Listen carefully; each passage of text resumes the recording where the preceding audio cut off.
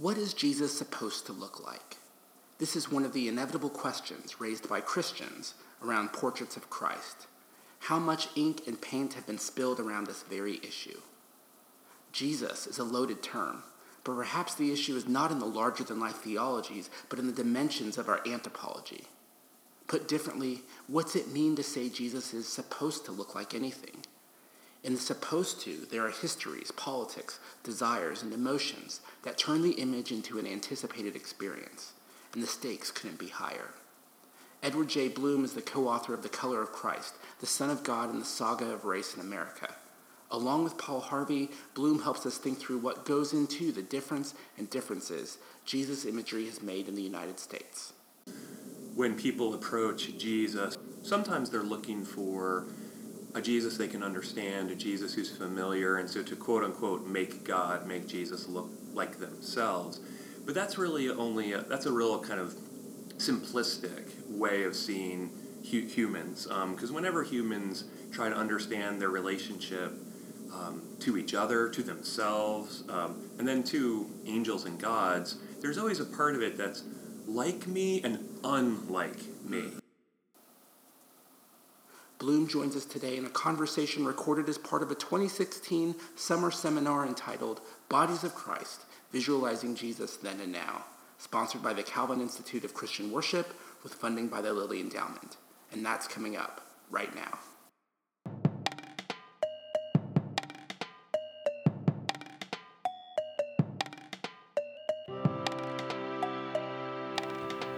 From sowingtheseed.org, this is Broadcast Seeding, a podcast with future food for thought on religion, culture, and teaching. I'm Richard Newton. We're glad you've joined us.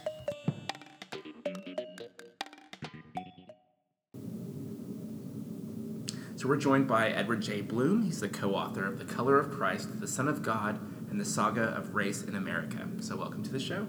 So glad to be here, Richard. So this work is about a saga, the long story of Christ and race in the United States of America. So how long has this intersection been a thing? How long has it been happening? Because it seems like for many that when you talk about Jesus and race, you're really getting at 20th century, oh look, now we can have a black Jesus. But the title seems to me that's a much larger story.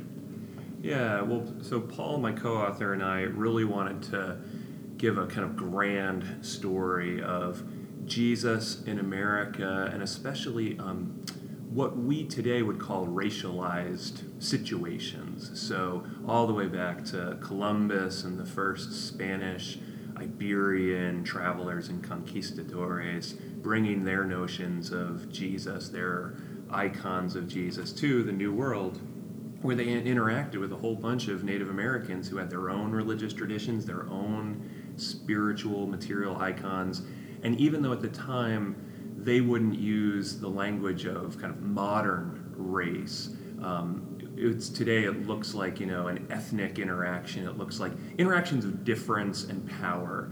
And so we wanted to look at, okay, how did Jesus function both as an idea and as a material object, made into physical objects in those encounters. So we trace it all the way from 1500 to, I guess the book came out in 2012. We get into the Obama presidency, and so that's the saga, 500 years. So throughout this 500 years, is it fair to say that just as many Americans like to cite the Bible as saying, well, we're made in the image of God, that people also make God in their image? Is that sort of the way of summarizing that history, or is there something else to it? There's definitely a truth to that when people approach Jesus throughout, sometimes they're looking for a Jesus they can understand, a Jesus who's familiar, and so to quote-unquote make Jesus look like themselves. But that's really that's a real kind of simplistic way of seeing humans, because whenever humans try to understand their relationship to each other, to themselves, and then to angels and gods, there's always a part of it that's like me and unlike me. There are things I like that I find familiar in this Jesus figure. Oh, isn't it nice that he heals broken people, right? I like that. But then there's troubling aspects. So wait, the most powerful human in the world gets executed? He in one sense, loses. He dies. And so that can be troubling. And so that's another wrinkle. And then the final wrinkle is just the place of technology and production. Like in 1800, there's no internet, there's no paintbrush, there's no easy way, there's no smartphones. So a person can't draw a picture of Jesus in 1800, snap a picture of it or a selfie with themselves with it and then send it to all their friends. You may never see an image of Jesus, just paintings might not even be around you. Or when we get into the 19th century, we get into the age of mass production. You might see Jesus images, but produced somewhere else, produced in New York City, and you see 10 of those, 20 of those, 100, 1,000 of them, and you just start to see God or Jesus that way. And so it's a real dynamic of both individual wants of a God or a Jesus who looks like them, but also technological realities of what's been visualized throughout one's life. And then finally, humans never want their gods to be purely in their own image, because what would be the kind of ultimate point of that? Yeah, and as I was reading through these different ways that peoples that have come or have been brought to America have engaged with the Jesus figure, it seems like part of what it means to be American, or at least to feel, I don't want to say complacent, but certainly within the boundaries of America, is to kind of mess around with Jesus, like to think about how this Jesus thing impacts you, how what are the differences between you and this Jesus and the other people who are trying to engage with Jesus. That sort of messing with Jesus seems to be sort of a shibboleth for, are you really in this America thing or not so much? Yeah. Right, Richard, I think that's a great point, because everyone seems to have to wrestle with Jesus in some way. And it would be easy to see Jesus or Christianity as just kind of oppressive. Okay, this is the way in which white Christian Europeans kind of press power onto other people, press down on people, which surely happens. But the playfulness, the troubling of Jesus. Think about, some of the spirituals. Everywhere I go, somebody's talking about Jesus. And that in the talk, we can have some trouble. We can ask some questions. So Jesus becomes a way not just to mess with Jesus, but then to mess with society. Yeah. And what were some of the images, engagements, interactions with Jesus that really stood out to you as you look at 500 years of history? The first and foremost is an artist named Henry Ossawa Tanner, who was basically around 1900, around the same time that W.E.B. Du Bois was writing The Souls of Black Folk, and they knew each other. Du Bois used this image of the veil, this spiritual essence that separates people. And he would talk about being behind a veil, he would talk about life beyond the veil, sometimes that looked like heaven or after death. Well, Henry Ossawa Tanner, if you look at especially one of his most famous pieces of Jesus, it's just a kind of head of Christ, a painting, it looks like there's paint just kind of veiling the face. And that somehow, some way, we're looking through, either we're behind a veil or he's behind a veil. And I love that because I thought it spoke to both a condition of American society where race it veils, it separates people. We can't even, it seems to see one another as human, but also notions of the divine and the spiritual, that as much as I want to see God or see Jesus, there's this separating force. So that to me was, wow, in material paint, he made such beautiful, philosophical, kind of broad human, represented broad human realities, but then also very particular of the moment ones. So that's the first one. How about you? What images have stuck out to you?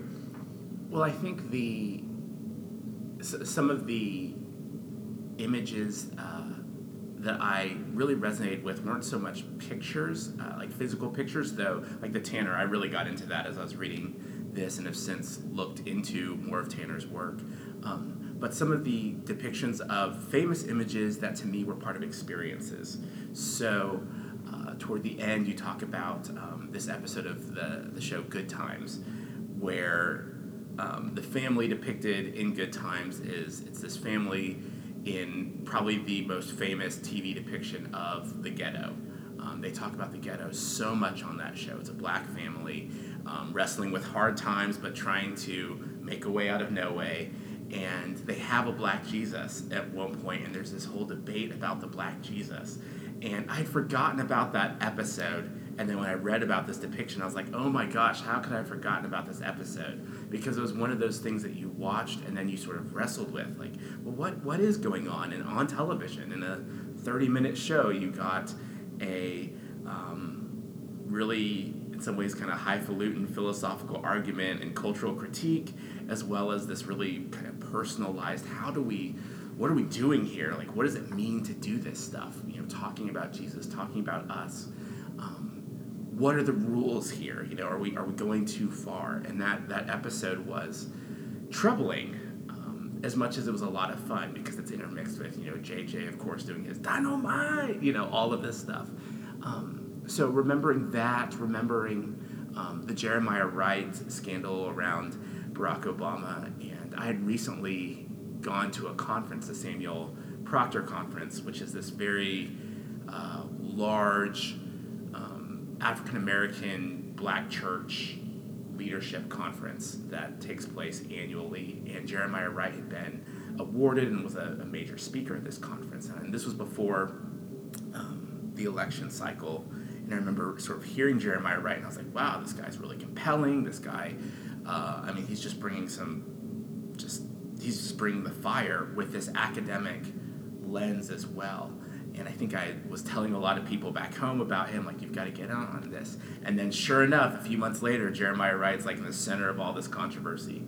And I'm like, oh, wow. And then you have to tease that out. And, there was a whole debate about whether Barack Obama sort of took this black Jesus and this black liberation theology that helped him get to where he is, right? As a Christian, as an activist, as a community organizer in Chicago.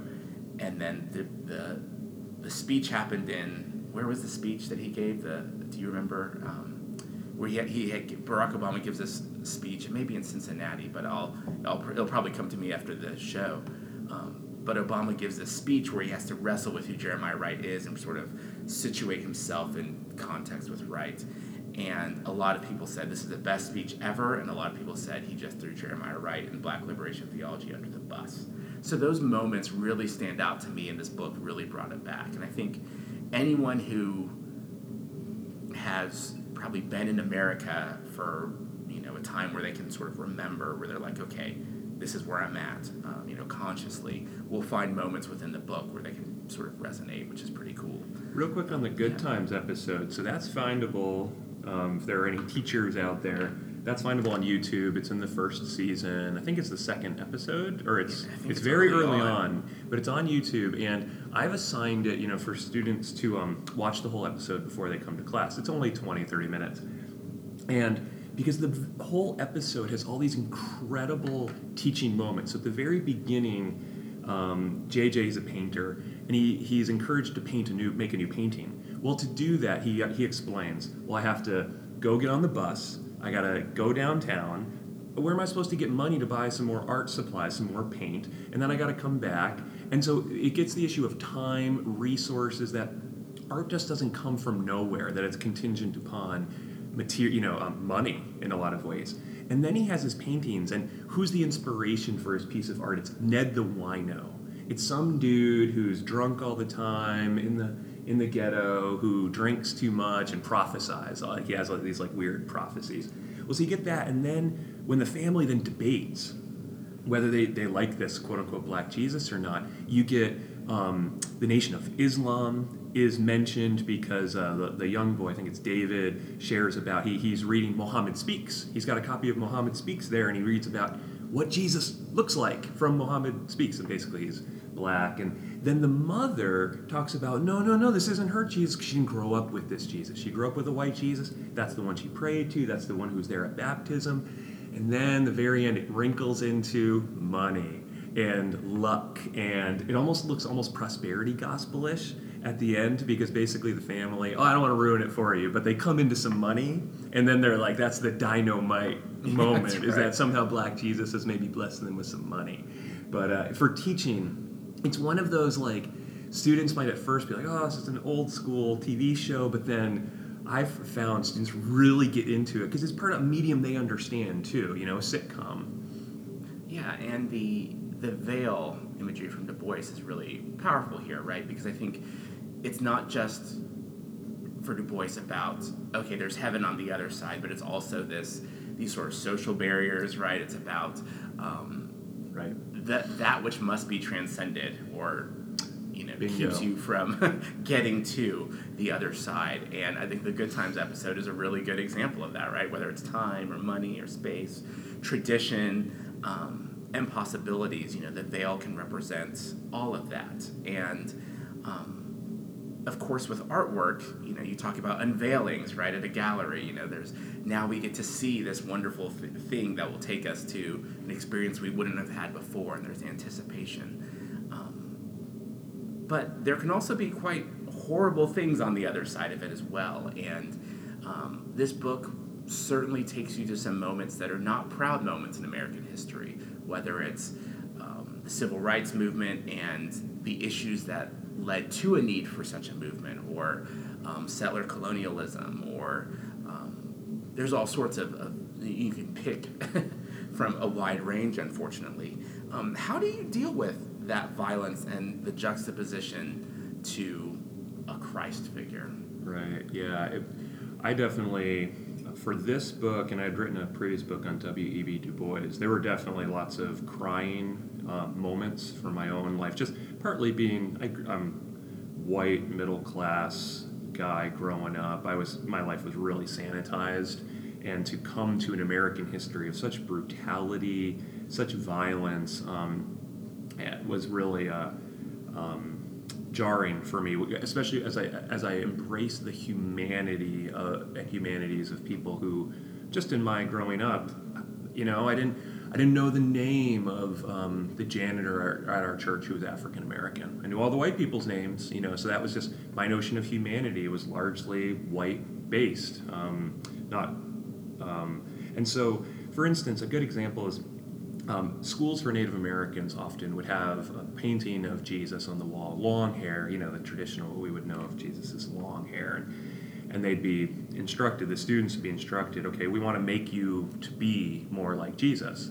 And as they're saying this, we want you to be more like the teachers, we want you to be more like Jesus, these students, they were cutting the hair short of these Native American young men often. And hair in many indigenous cultures was part of being a man, was part of being part of the community. So to physically cut off the hair while telling the student to look at a long-haired man and be like him, and that caused such a rupture in the psyches. A lot of Native American men have written about this, ruptures in their psyches, and and just, wow, I'm supposed to follow this person, but now you're already taking me away from my home, and how to have someone else forcibly cut my hair. And then, so that's one element. Or to think about lynching, and how every 3 days our white communities in the South, not just for 1 year, not just for 2 years, but for decades, forcibly as a mob executing a human being. And obviously there's a level of demonization that has to go on with that, but the courage it took for artists during the 1920s and after to depict those lynch victims as Christ figures or Christ-like figures, or to put Jesus in the image of just like hey, no, Jesus is not on your side, Klan members. Jesus is not with you, white violators, but no, Jesus is here with this typically African American man. But it also put white supremacists as the Christ killers, the crucifiers, and for me, how Jesus was used on both sides of that heinous debate. I understand why Langston Hughes would eventually write, he has this short story, On the Road, titled On the Road, where there's a statue of Jesus and ultimately gets pulled down. African American man basically helps pull him down, and the Jesus figure says, "Thank you so much. I've been nailed to that cross for 2,000 years, and I just want off it." And just to see, 'cause I imagine, this God figure being used in this name, right, of to kill children of God. Yeah, it's disturbing. It's sad. Yeah. And how did you get to the point of constructing this saga? So you look at archival sources, you look at television and film, you look at, of course, other scholarly literature. How do you go about constructing a sort of 500-year history that gives someone a kind of exhibition to the place, role, and image of Jesus in American life? Right. Great. Yeah. Well, first thing is you get an incredible co-author who's done incredible research for his own. So Paul Harvey is just an amazing scholar of race and religion throughout American history. So Paul had been working as a professional scholar for, 15, 20 years. I'd been working for 10, 12 years when we linked up for this book. And so part of it was we just knew we couldn't. Jesus was too big. Jesus was too big to go it alone. Race, too big to go it alone. And that was a joy to write together. I think also, so we'd been doing all this research, we'd been in archives for years and years and years. We'd written other books on race and religion. And then the internet existed. So things, where we had blank spots, we could find things. Or I was emailing archivists. I was emailing people at the Smithsonian and different museums. And they would respond. That didn't happen at the beginning of my career. I would have had to write them a letter, and I probably would not have gotten a response. So then bringing it together, I will say I wish we'd written maybe a little bit at the beginning more about the humility of writing such a story, and by humility I mean A, there's a million things we don't know, and B, a million things we had to leave out or not discuss. So we had a big, huge, long section about the beard of Jesus as a racial signifier, as what type of beard Jesus had was discussed by quote-unquote scientists in the 19th century. And the fact that he had a straight, his hair was straight on his beard, that meant he was Jewish but not African. And that was like an important, quote, or not quote-unquote, Negro to them in their defining. All that had to go because we didn't want to publish an 800-page book that did a good job, holding a door back. But so that was it. But I think the humility of, there's also a lot not here. There are a lot of sagas of Jesus and of race in American history that are still to be written, still to be explored. There have been some really neat things online. There's a 3-part series on the color of Christ and Asian Americans.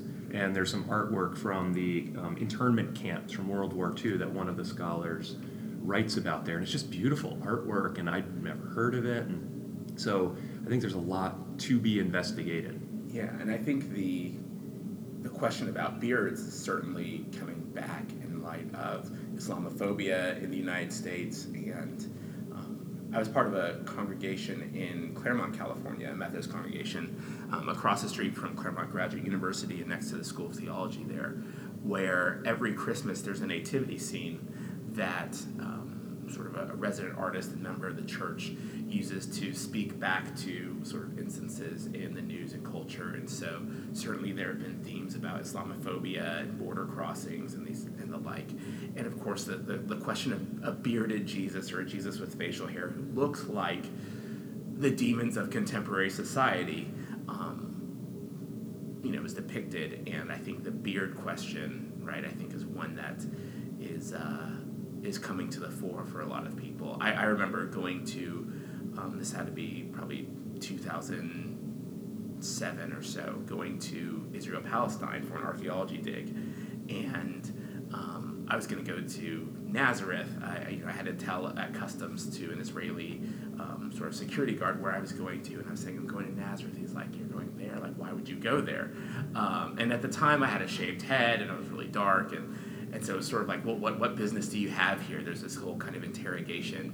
And I was like, wow, it's really interesting that I'm being questioned here for going to, in my mind as a Christian, and doing sort of biblical studies work, right? Going to the homeland of Jesus, and yet I'm also being sussed out as to whether I'm a terrorist or not, right? And this is certainly a question that so many on this side of the Atlantic are wrestling with as well.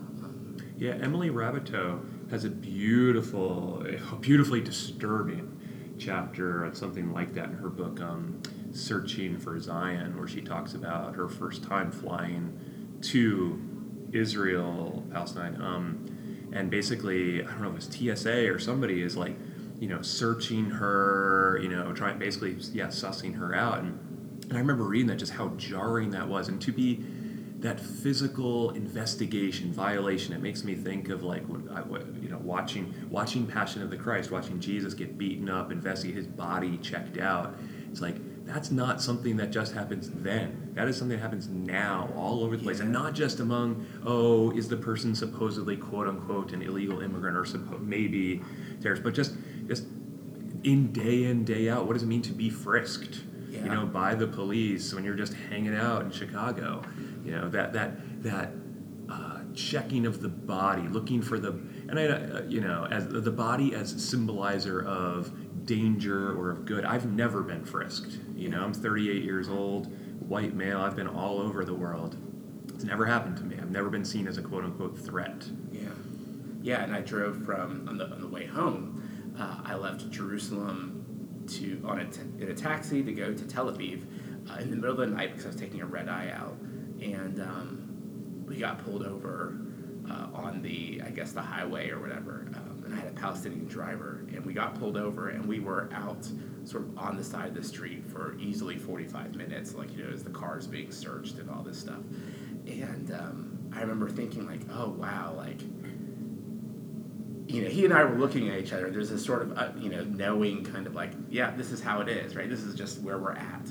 And it's like, you think about this with stop and frisk. You think about this with, traveling papers in the 19th century. I mean, not to equate what I had with slavery for sure, but to recognize the history of this sort of, what does it mean to interrogate bodies? And there's a lot to be gained from it, asking those critical questions about what we do with bodies. That in your work, I mean, you really get us to slow down and think about, what's it mean to talk about identifying Jesus with a body of this kind, one that looks like this, one that's depicted this way.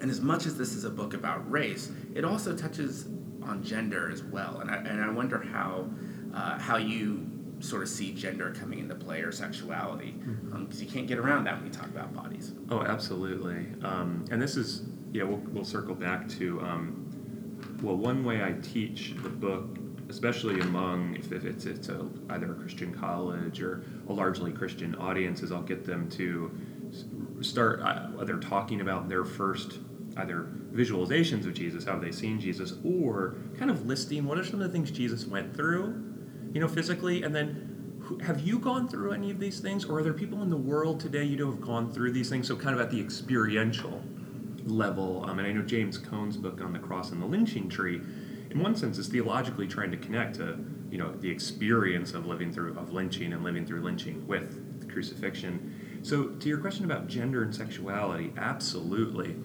This, so it's one thing people get into the Jesus was Middle Eastern, Jesus was a Jew, and then there's some Jesus was a man. There's actually, did you see that movie Talladega Nights? Mm-hmm. That silly Will Ferrell movie. At one point they're debating what Jesus looked like, and the old grandpa's like, he was a man, he had a beard. It's like, wait, okay, so he was a man. So what is that? Obviously, what it means to be a man changes in culture. I grew up in a household. My dad's the most wonderful. I love my dad to pieces. He's very emotional. But he would always say, women are more emotional. Women are emotional, men are rational. That was like a thing he said all the time. And I know that was maybe his hope. And okay, that's a notion of what men are like. So, but throughout American history, we get this, okay, so what is Jesus racially? That's one question. And then if he is a man, what does that even mean?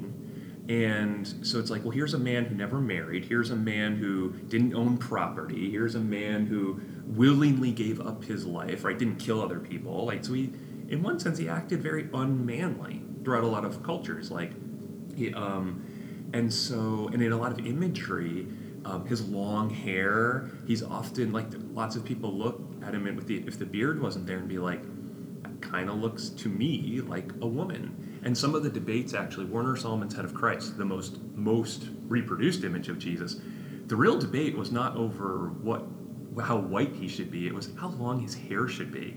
originally his hair was so long that his art editors were just like, no, you got to shorten this up because he looks like a woman, and it's been criticized as a quote-unquote womanly Christ. There's been fears of one pastor in Chicago. If you have the chance to show it, you can put it up in your classroom.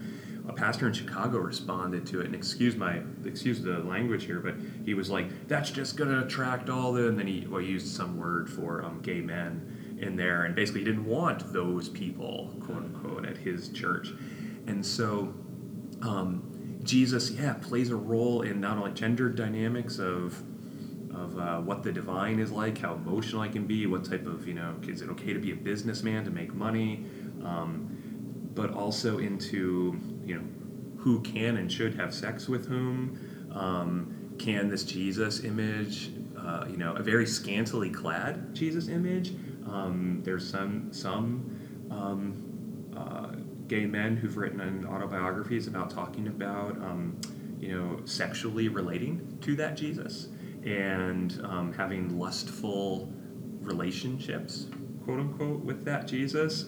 And so it's one of those, just like what you said earlier, Richard, as kind of as much as a white Jesus might try to stabilize whiteness and white superiority, it also destabilizes it because people can play around with it. Same thing, Jesus being a man can then be played with. What does it even mean to be a man? What does it mean to be manly? Yeah, as I read this book, sort of at this particular moment, summer 2016, I can't help but think about Prince, artist who died, Prince, musician, and Anthea Butler wrote this wonderful piece about sort of her experience with being a fan of Prince and talking about, were you allowed, how she wasn't allowed to have sort of a poster of Prince in her room.